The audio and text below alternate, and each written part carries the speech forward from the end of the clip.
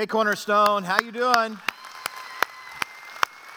Man, it's good to be here. I'm glad you're here. I think we've got a conversation in this stress series today that has the capacity for a bunch of us who are struggling to navigate this, to give us a filter, to give us a reference point that if we would simply use it, it has the ability to change this conversation for us in a dramatic way. So I'm just glad you're here. I'm glad you're going to be part of this with us today. How many people would say out loud, say, you know what, I'm hoping to have a good life. That's what I'm hoping a good life. Okay, so all you that didn't raise your hand, you're liars. You're just liars. I want to suffer for Jesus. No, you don't. You don't. We may have to, but you don't want to suffer. And the truth is, we'd all like to have a great life, right? I mean, we all would like to have a good career. And I can't even tell you how thankful I am for just the opportunity to pastor this church, to be here and to be your pastor. I can't tell you how honored I am for that privilege in my life.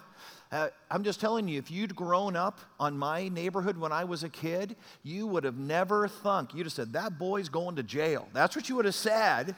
And the idea that God would let me be here and doing this, I mean, it's just incredible. And I'm just so thankful for that blessing in my life. All of us would like to have good health, right? I went to the doctor this last week. I did the whole physical thing. The doctor touched me in ways that I don't want to talk about. And I got done, and he says, hey, you're reasonably healthy. You're doing pretty good. Your cholesterol's a little bit high. And he said, anybody else in your family have that going on? And I said, no. Apparently, I'm the only one.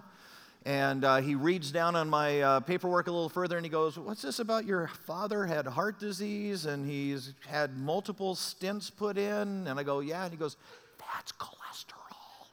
I'm like, who knew? But personally, I'd like to remain, relatively healthy. I'd like to be cancer-free. I'd like to, just get to the point, whatever that point is, when it's time to go, and just massive heart attack. That would be great. Just all of a sudden, ow, and done. I mean, that would just, you're going and then and done. I mean, that would be great, right? We'd all like to be relatively healthy. Good marriage. We'd all like to have a good marriage, right? My wife and I, you ready for this? My wife and I have been married for 34 years. Yeah. Every night, my wife and I cuddle for 34 years. A lot of nights we do some other stuff, but for the sake of today, we cuddle for 34 years. And guys, I'm just telling you, it's fun to have a good marriage. It is fun to have a good marriage. And we want good kids. I mean, that's, all of us would love to have a good life. Here's where this gets interesting. Isn't it true that there's moments when it doesn't feel like God is cooperating very well? That there's moments when you go, hey, wait, God, I'm putting my best effort in here. I'm trying to move this in the right direction. It just feels like you're kind of absent in this process. It doesn't feel like you're doing anything beneficial in this moment to move my life forward. And I would like some help. More than that, isn't it true that there are some moments when it almost feels like God is working against us? In which we go, whoa, how did you let that happen? Whoa. I mean, that just came out of left field, and that just makes no sense. Isn't it true there's moments when it feels almost like God is slowing the process down? Which is interesting because, did you know the Scripture actually says that it's God's desire for you to have a good life? It does. Matter of fact, you don't have to grab your Bibles. Just let me read a verse for you. We're going to go to another passage in a little while. And chances are you know this verse. And matter of fact, this may be one of the most frustrating verses in the Bible for you. It's Romans chapter 8. It's verse 28. And it simply says this. And we know that in, next word, all things God works. So God's involved, God's right there, He's a co-laborer, He's putting His efforts in. God works for the good of those who love Him, who've been called according to His purpose. Which means, you ready for this? As you and I are here today, no matter what the circumstances are, no matter what's going on in your life in this moment, no matter how good it looks or how off the tracks it looks, God is working in your life right now for the good. The problem is it doesn't necessarily feel that way, does it? See, I guarantee you we've got some people in the room and you would say, Lynn, you just don't get it. I'm struggling financially right now. Every single month I get to the point of paying my bills and there is never enough, which means that month ends up negative. I get to the next month, I'm just that much more negative. I get to the next month, I'm that much further. And I'm just telling you, this is like a hole that is perpetually getting bigger and deeper. And I've been praying. I've been saying, hey, God, look, I just need a little assistance in this moment. And here, look, I'm not even asking for a miracle. I'm just asking for a little help, God. So I don't care how you accomplish this. It can be, you could find me a new job. You could give me a raise. You could give me a promotion. I don't care. I'm just asking that you help. I don't need $1 million check in the mail. I just need a reasonable amount of help.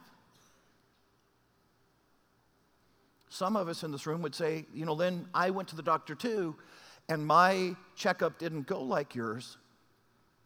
And I've been praying. I've been just saying, hey, God, could you get involved? And look, if you want to heal me miraculously, that would be great. I'll tell everybody that will listen. I'll make your name famous. If you want to use the doctors, I don't care. It's all right. Just do something. Matter of fact, I would be content if you just made it stay the same and not get worse. And it's getting worse. You'd say, I've heard those verses where it says God can do all things. I don't need him to do all things. I just need him to do something.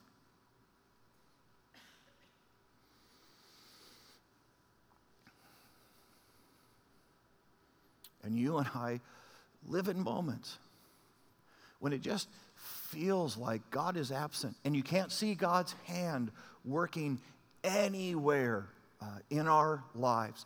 And look, if you don't get anything else today, if you don't unpack anything else from the conversation that you and I are going to have today, then here's the one truth you need to go home and try to incorporate in your life. And it's simply this. If it isn't good yet, so whatever's going on in my life, no matter how dark it is, no matter how far off if it isn't good yet, then God isn't done yet. Let me say that again.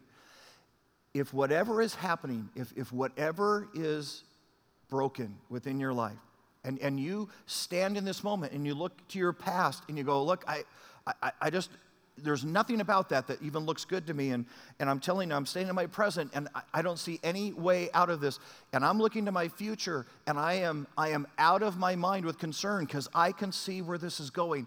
And isn't that ultimately what causes stress in our lives? I wanted a good life, but it doesn't look like a good life is coming up anywhere. And despite whatever my present circumstances are, despite whatever it feels like in the moment, here's what you and I have got to learn to grab onto.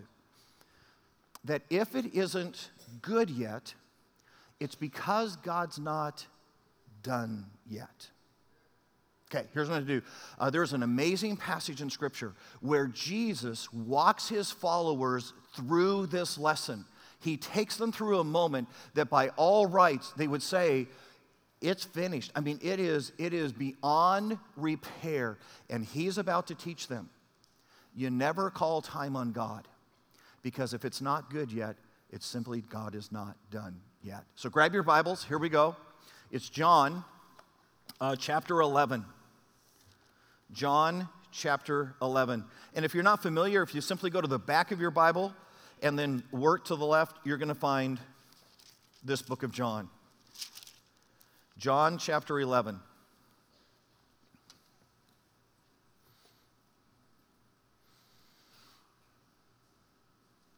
Here we go. It's John chapter 11, starting in verse 1. Here's what it says. Now a man named Lazarus was sick. And here's what you got to get. This isn't I have a cold sick. This isn't pass the NyQuil sick. This is I am in urgent care and I am dying sick. There was a man named Lazarus who was sick. He was from Bethany, the village of Mary and her sister Martha. This Mary, whose brother Lazarus now lay sick, was the same one who poured perfume on the Lord and wiped his feet with her hair. So the sisters sent word to Jesus, Lord, the one you love is sick. Now, think about this. Mary and Martha are doing exactly what they ought to do.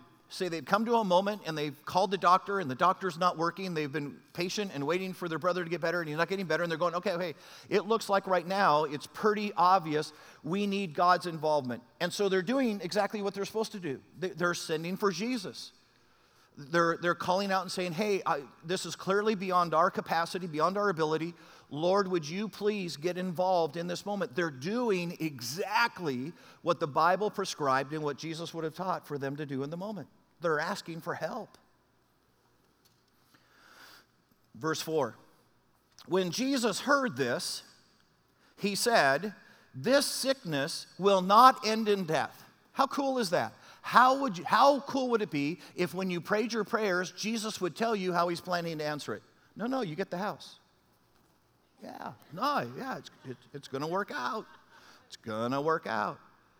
And Jesus in this moment says, hey, just so you know, because this is going to get confusing before we get done, and this is going to get scary before we see the end, just so you know, this will not end in death.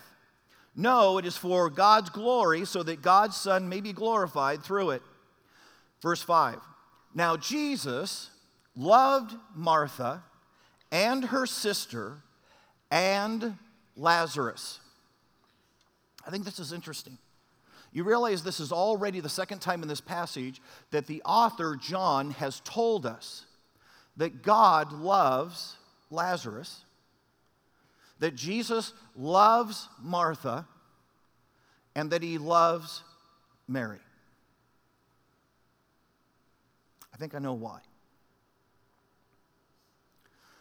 What's about to happen is about to get dark. It's going to look like Jesus is as insensitive and unconcerned and maybe even a little bit cruel. And so John takes the moment to say, look, guys, I'm just telling you, the story's going to go south. Everybody's going to be panicked. And here's the deal. You just need to know. Here's what you need to know as you read on. Jesus loves Lazarus. And Jesus loves Martha. And Jesus loves Mary. Are you ready? And Jesus loves you. And you just need to know that before the lights go out, before the fear meter goes. You just need to know where Jesus' heart is. Guys. This is a big deal. Because I promise you, there's going to be moments in your life when you're going to be pleading for Jesus to do something. You're going to be asking, hey, God, would you please intervene? And you are not going to see the hand of God anywhere in proximity to your need. You're going to go, where are you? And why aren't you doing something? And in the moments, you ready? In the moments when you cannot see the hand of God at work, you've got to be able to trust the heart of God. And to trust in that moment, no. I don't get it, and I don't understand why, and I wish he would, even though he's not. And I can't give you an answer right now, but here's what I know. I know he loves me, and I know he's working this for my good. See, when I can't see the hand of God, I have to be able to trust the heart of God. And guys, let's just say this out loud. This is hard. This is hard. See, it's really easy to trust the heart of God when God is doing good things. It's really, really hard to trust God when he seems to be allowing the bad. Right? Think about this for a moment. When you got the job, when you put your resume out, you applied to a whole bunch of different places, there were some mediocre places, there were some pretty good places, you got the good job. You got the great job. And in that moment, you were on Facebook, you were on Twitter, you're going, God is good, God's amazing, God's got a plan, right? Because it's really, really good to see, it's easy to see the hand of God when God's being good to you. But when you lost that same job, it was really, really hard to see the hand of God in that. When you got married, woo, hand of God hand of God. Oh, God brought me the most amazing person. They're perfect. Whoa, my life is nothing but up and to the right now. Man, this is amazing. God is good all the time. God is good. See, it's really easy to see the hand of God when he's doing good in our lives. It's really hard to see the hand of God when you're signing the divorce papers.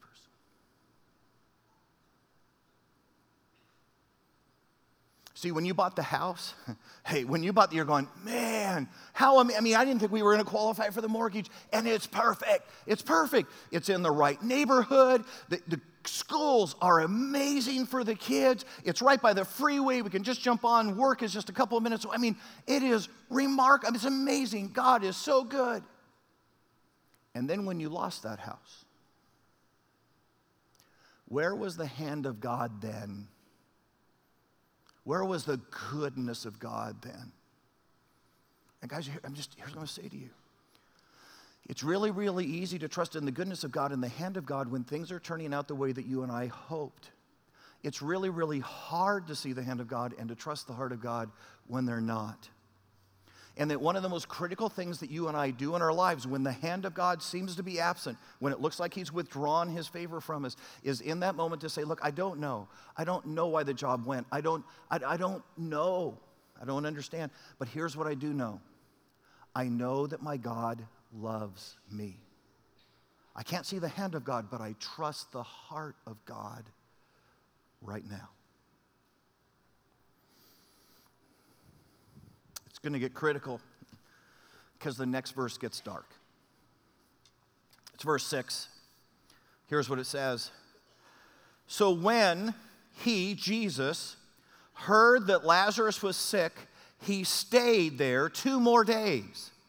And then he said to the disciples, okay, let's head to Judea. You get the moment. You get that here's Jesus, and he's with his disciples, and possibly they're having lunch, and all of a sudden the messenger comes running in and says, Jesus, your friend Lazarus, he's really sick. And Mary and Martha said, it's urgent. You've got to come now. And in that moment, all the disciples get up and they start heading toward the door. They get to the doorway and they turn and realize Jesus is still sitting there, eating in and out. And he says, hey, could you pass the ketchup? The fries are really dry. And they're like, whoa, Jesus, wait, whoa. You must not have heard. Lazarus is critical. It is essential that you do something right now. And look, I know you're the Son of God, so if you know for some reason that he's not going to die, he's suffering. He's suffering. So I guarantee you, Lazarus is going to be thankful for every moment you save in getting there to him to reduce the amount of time that he has to. Jesus, come on. And Jesus says, no. We're just going to hang out here for a while. Which, guys, doesn't it just feel like Jesus is being indifferent to the struggle of his friend? The person he's supposed to love. And maybe just even a slight bit cruel.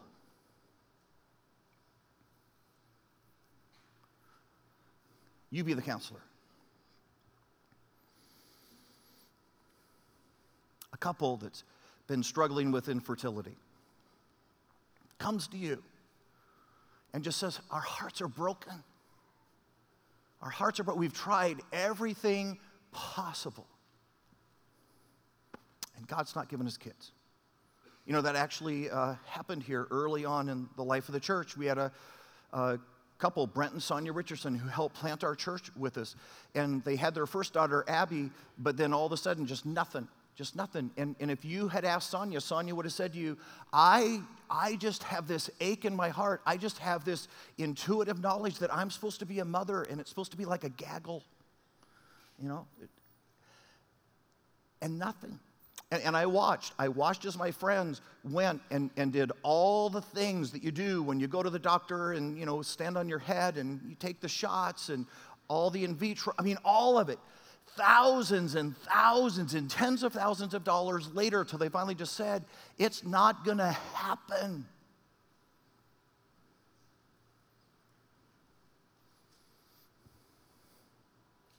What do you say to a couple when it feels like God is absolutely indifferent to their pain?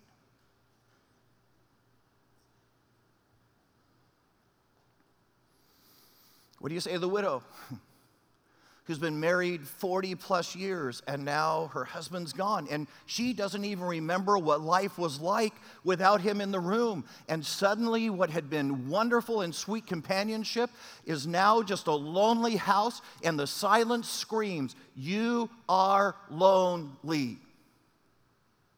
And there's no prospect that she'll probably ever get married again. This will probably be the way she lives out the end of her. What do you say?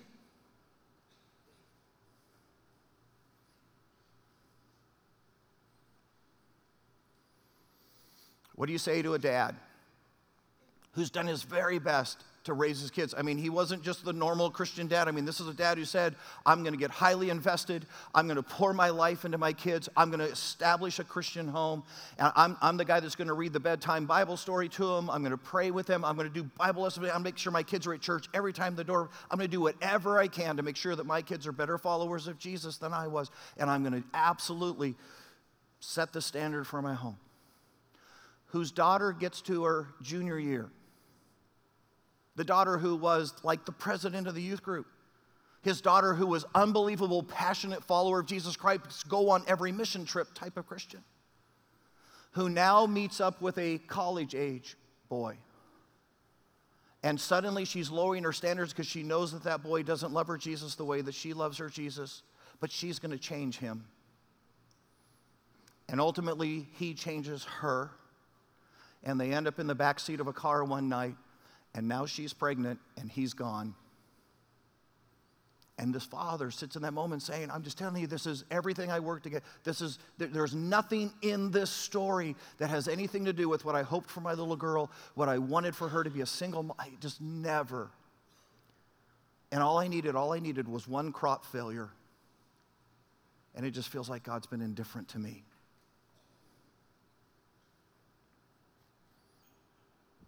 It's why when you and I can't see the hand of God, we've got to be ready to trust the heart of God. And say, God, I don't understand it, and I don't get it, and I don't see you helping, I don't see you working,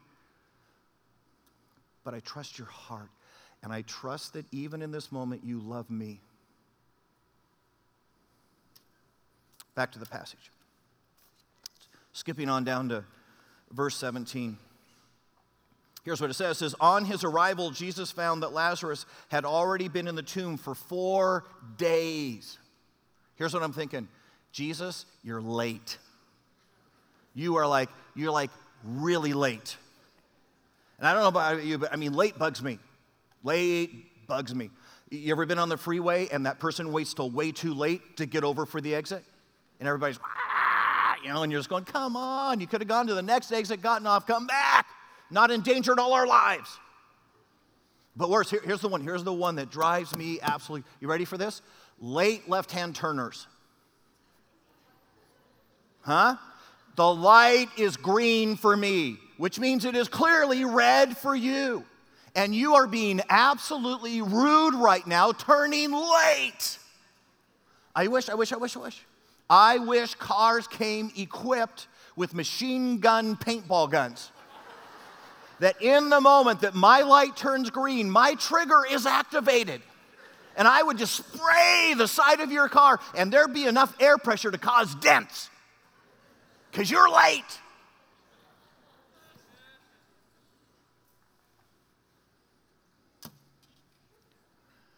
Jesus is late.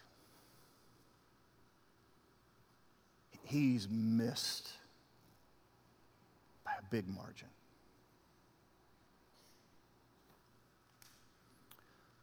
Verse 18, now Bethany was less than 2 miles from Jerusalem. And then it goes on to tell us that lots of friends come down from Jerusalem to be with the sisters. You realize that's the second time in the story that John has felt compelled to tell you and I that this event, this funeral, happens in Bethany. Isn't that interesting? Apparently, he wants you and I to notice this. Here's why I think he does that. 170 years before this occurrence, Bethany is settled by a group of pilgrims coming up from Egypt. They are, you ready? Half Egyptian, half Jewish. We don't know. Are they left over from the Exodus? We don't know. But they've decided to leave Egypt, and now they have settled and established this little town of Bethany as half Egyptian, half Jewish settlers, which means it is highly likely that as Lazarus is prepared for burial, he's prepared for burial in the Egyptian manner, which would mean they've drained all of his blood. They now have embalmed him. They took and cut him open and took all of his organs out, and they've placed those organs in Coptic jars. They took his eyeballs out, they took his tongue out, they sliced around his head, and they popped his brain out, and again, put them in jars, sitting also in the tomb with Lazarus, which means this: Lazarus is extra dead. I mean, he's not normal dead, right? I mean, think about this. You know, if Jesus had come like the first day before they did all this stuff, you're like, well, you know, hey, that'd be pretty cool, raise him from the dead. But he's like double dog dead. I mean, let me think about this. He's beyond hope, right? I mean, there's just no chance.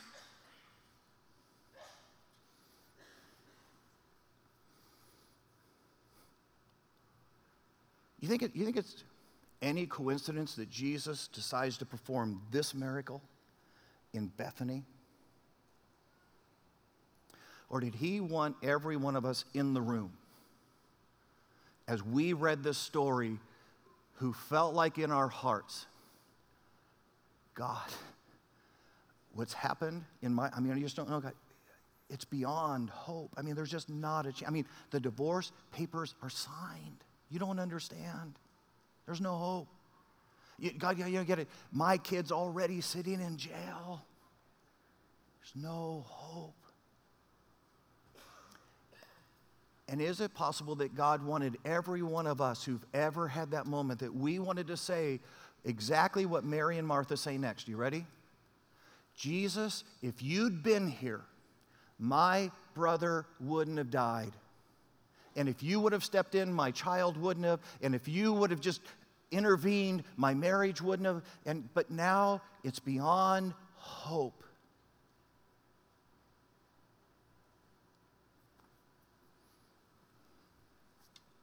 Back to the passage. Verse 38. When Jesus, once more deeply moved, came to the tomb, it was a cave with a stone laid across the entrance. Take away the stone, he said. But Lord, said Martha, the sister of the dead man, by this time there's a bad odor because he's been dead for 4 days. The 4 days you didn't show up, days. And you get the kind of barb that's in the reply. Jesus, look, if you hadn't spent so much time eating the cheeseburger, if you would have just walked with a little more pace in your step, if you would have come here before all of this went so far south. But I'm just telling you, Jesus, look, it's too far gone, and there is nothing good. There's nothing good to see. There's nothing good to experience. There's nothing good to smell. There's nothing good on the other side of that stone. You don't get it. But Jesus.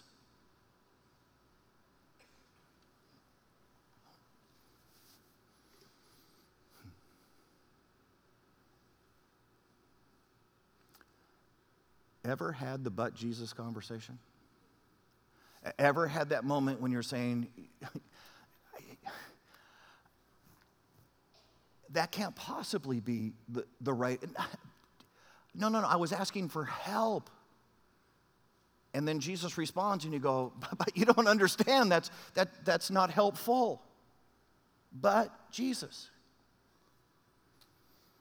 It's that moment you and I come and we go, hey, my finances really are messed up. I mean, I'm just telling you, there's not enough to go around, Jesus. It'd be really nice if you help. And Jesus says, oh, good, tithe. And you go, oh, no, but Jesus, you're not listening. You're not listening. I already told you I don't have enough money. Now you're adding a bill. And Jesus would say, you ready for this? No. I'm going to ask you to trust me, and then I'll bless you. It's that moment that you and I would say, hey, Jesus, look, my schedule is out of control. I'm just telling you, I don't have 2 moments to rub together. I cannot tell you the chaos of my life. Could you just slow my life down a little bit? And Jesus says, oh, yeah, great, serve. And you go, no, Jesus, you don't get it. I was asking for relief. I wasn't asking for something more. And Jesus says, no. If you decide to serve, you're going to have to go back and look at your schedule, and you're going to have to reevaluate it for the first time with new eyes, and you're going to have to decide to only do those things which are absolutely critical and important, and you're going to stop doing a lot of good things so that you can do only great things. And when you begin to see your schedule with that clarity, you'll actually find time. So the young girl in the relationship, she says, hey, it's going the wrong direction, and I can feel it fading right now. And Jesus, would you just kind of make him fall in love with me again? And Jesus said, glad you asked, break up. And you go, wait, no, you don't, but Jesus, you don't understand the question. No, I do. You shouldn't have been dating him in the first place. He's not the right guy for you. Break up with him, because I've got an amazing guy who needs to come in the room and see you unattached. Break up. And how many times, think about this, how many times have we asked God to intervene, and when he told us what to do next, we did the but Jesus conversation? How ironic, guys, how ironic is it that Martha is saying but Jesus when Jesus is on the verge of doing everything she ever hoped he would do, even better? And she's but Jesusing him.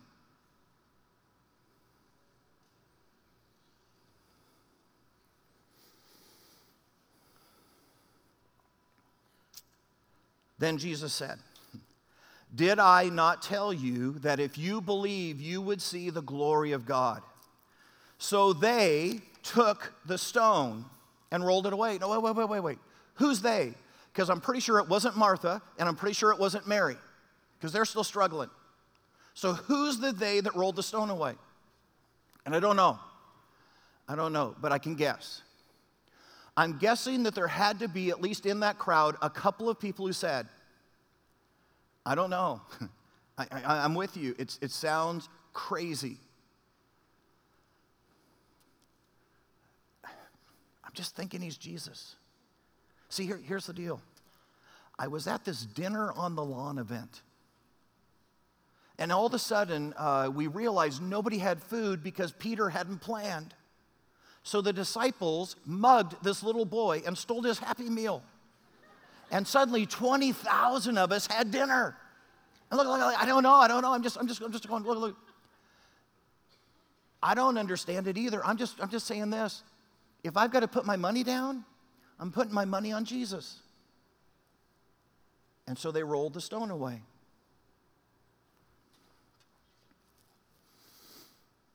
Then Jesus looked up and he said, Father, I thank you that you've heard me. I knew that you always heard me, but I said this for the benefit of people standing here, that they may believe that you sent me, because they're kind of dim-witted. They're slow. And when he had said this, Jesus called in a loud voice, Lazarus, come out. And the dead man came out, his hands and feet wrapped in the strips of linen, so he's still bound up in the cloths around his face. And then Jesus said, take off the grave clothes from him. Someone said, hey, why did he say, Lazarus, come out? Because if he would have just said, come out, there would have been like a whole bunch of people, hey, what? Coming out of the grave. What? You called Jesus? So he has to go, Lazarus, just the one of you. But get the moment. Get the moment. So think about this. So they're standing there. They've rolled the stone away. Jesus is standing in front of the hole. And as he stands there, he yells out, Lazarus, come forth. Now, don't you know, guys, you know, just because you know God, there was a pause. See, there was a moment Jesus says, Lazarus, come out, and then nothing happened. And in that moment, the disciples are going, oh, this is embarrassing. This is just... Don't you know that there were skeptics? There were people there who had just been waiting for Jesus to blow it, and they're going, ha, see, he finally went too far. He finally just kind of lost the marbles right there. Don't you know that there were Christians, there were people who were followers of Jesus, and in that moment they're going, oh, wow. I mean, right up till now, I was tracking with Jesus. But I'm just saying, this is, wow. And then they look up. Dead man floating. And it's like, hide the kids. Zombie apocalypse is real. I wish I had played PlayStation more.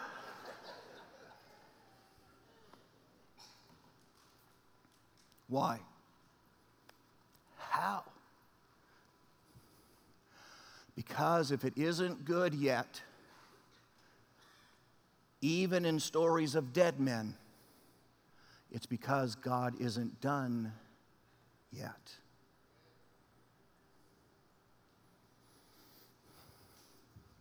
How many of you guys like good coffee? Okay, so we do have some Christians in the room. All right.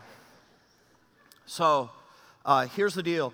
You realize to make a good cup of coffee, it actually takes a whole bunch of things coming together in order to get a great cup of coffee. You got to have a coffee maker. And I know some of you got $800 coffee makers. My Mr. Coffee does just as good. But got to have a coffee maker, got to have a coffee grinder, and some of got to have just the right texture to it. And I got the greatest coffee grinder in the world. Stick your finger in there and see how you feel about your coffee grinder. Okay, there's nothing inherently good about your coffee grinder. You got to have the right bean. You got to have the right filter. You got to have the foofy French vanilla, stuff to put on. But here's the reality: any one of those things stand alone by itself doesn't make a great cup of coffee. It takes all of those things coming together in just the right combination to have a great cup of coffee.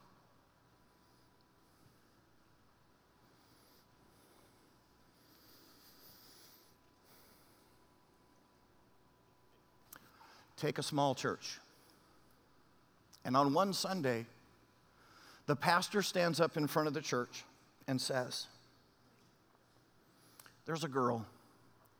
She's a great Christian girl. She loves the Lord Jesus. She got a little off track. And she's pregnant right now. And she's really struggling. It just feels uncomfortable and it feels embarrassing. She's to be around her friends in her home church right now. And so she's hoping to come to Arizona. And she's looking for a home where she could just stay long enough to deliver her child. And in that congregation, a widow who's been married 40 plus years, sitting there in a moment of loneliness and says to herself, wow, that might just be the thing that would fill my life and fill my heart. And so she raises her hand and says, I think I could take in a young girl like that. And as Dana comes to live with her, and as they become friends, that widow turns and says to that young girl, my daughter, Sonia, has been trying for years to have a baby. Do you think there's any chance?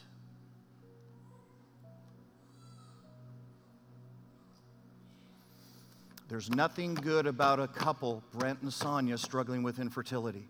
There's nothing good about spending tens and tens and tens of thousands of dollars trying to have a baby and not having a baby.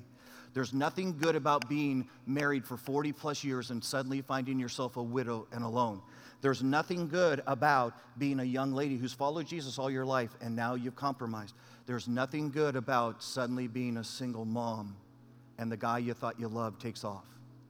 And yet God takes all of those things and puts them together. And today, Emma is the adopted daughter of Brent and Sonia Richardson.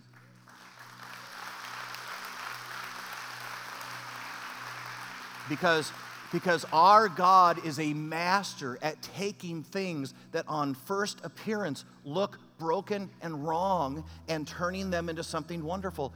Your God makes a great cup of coffee.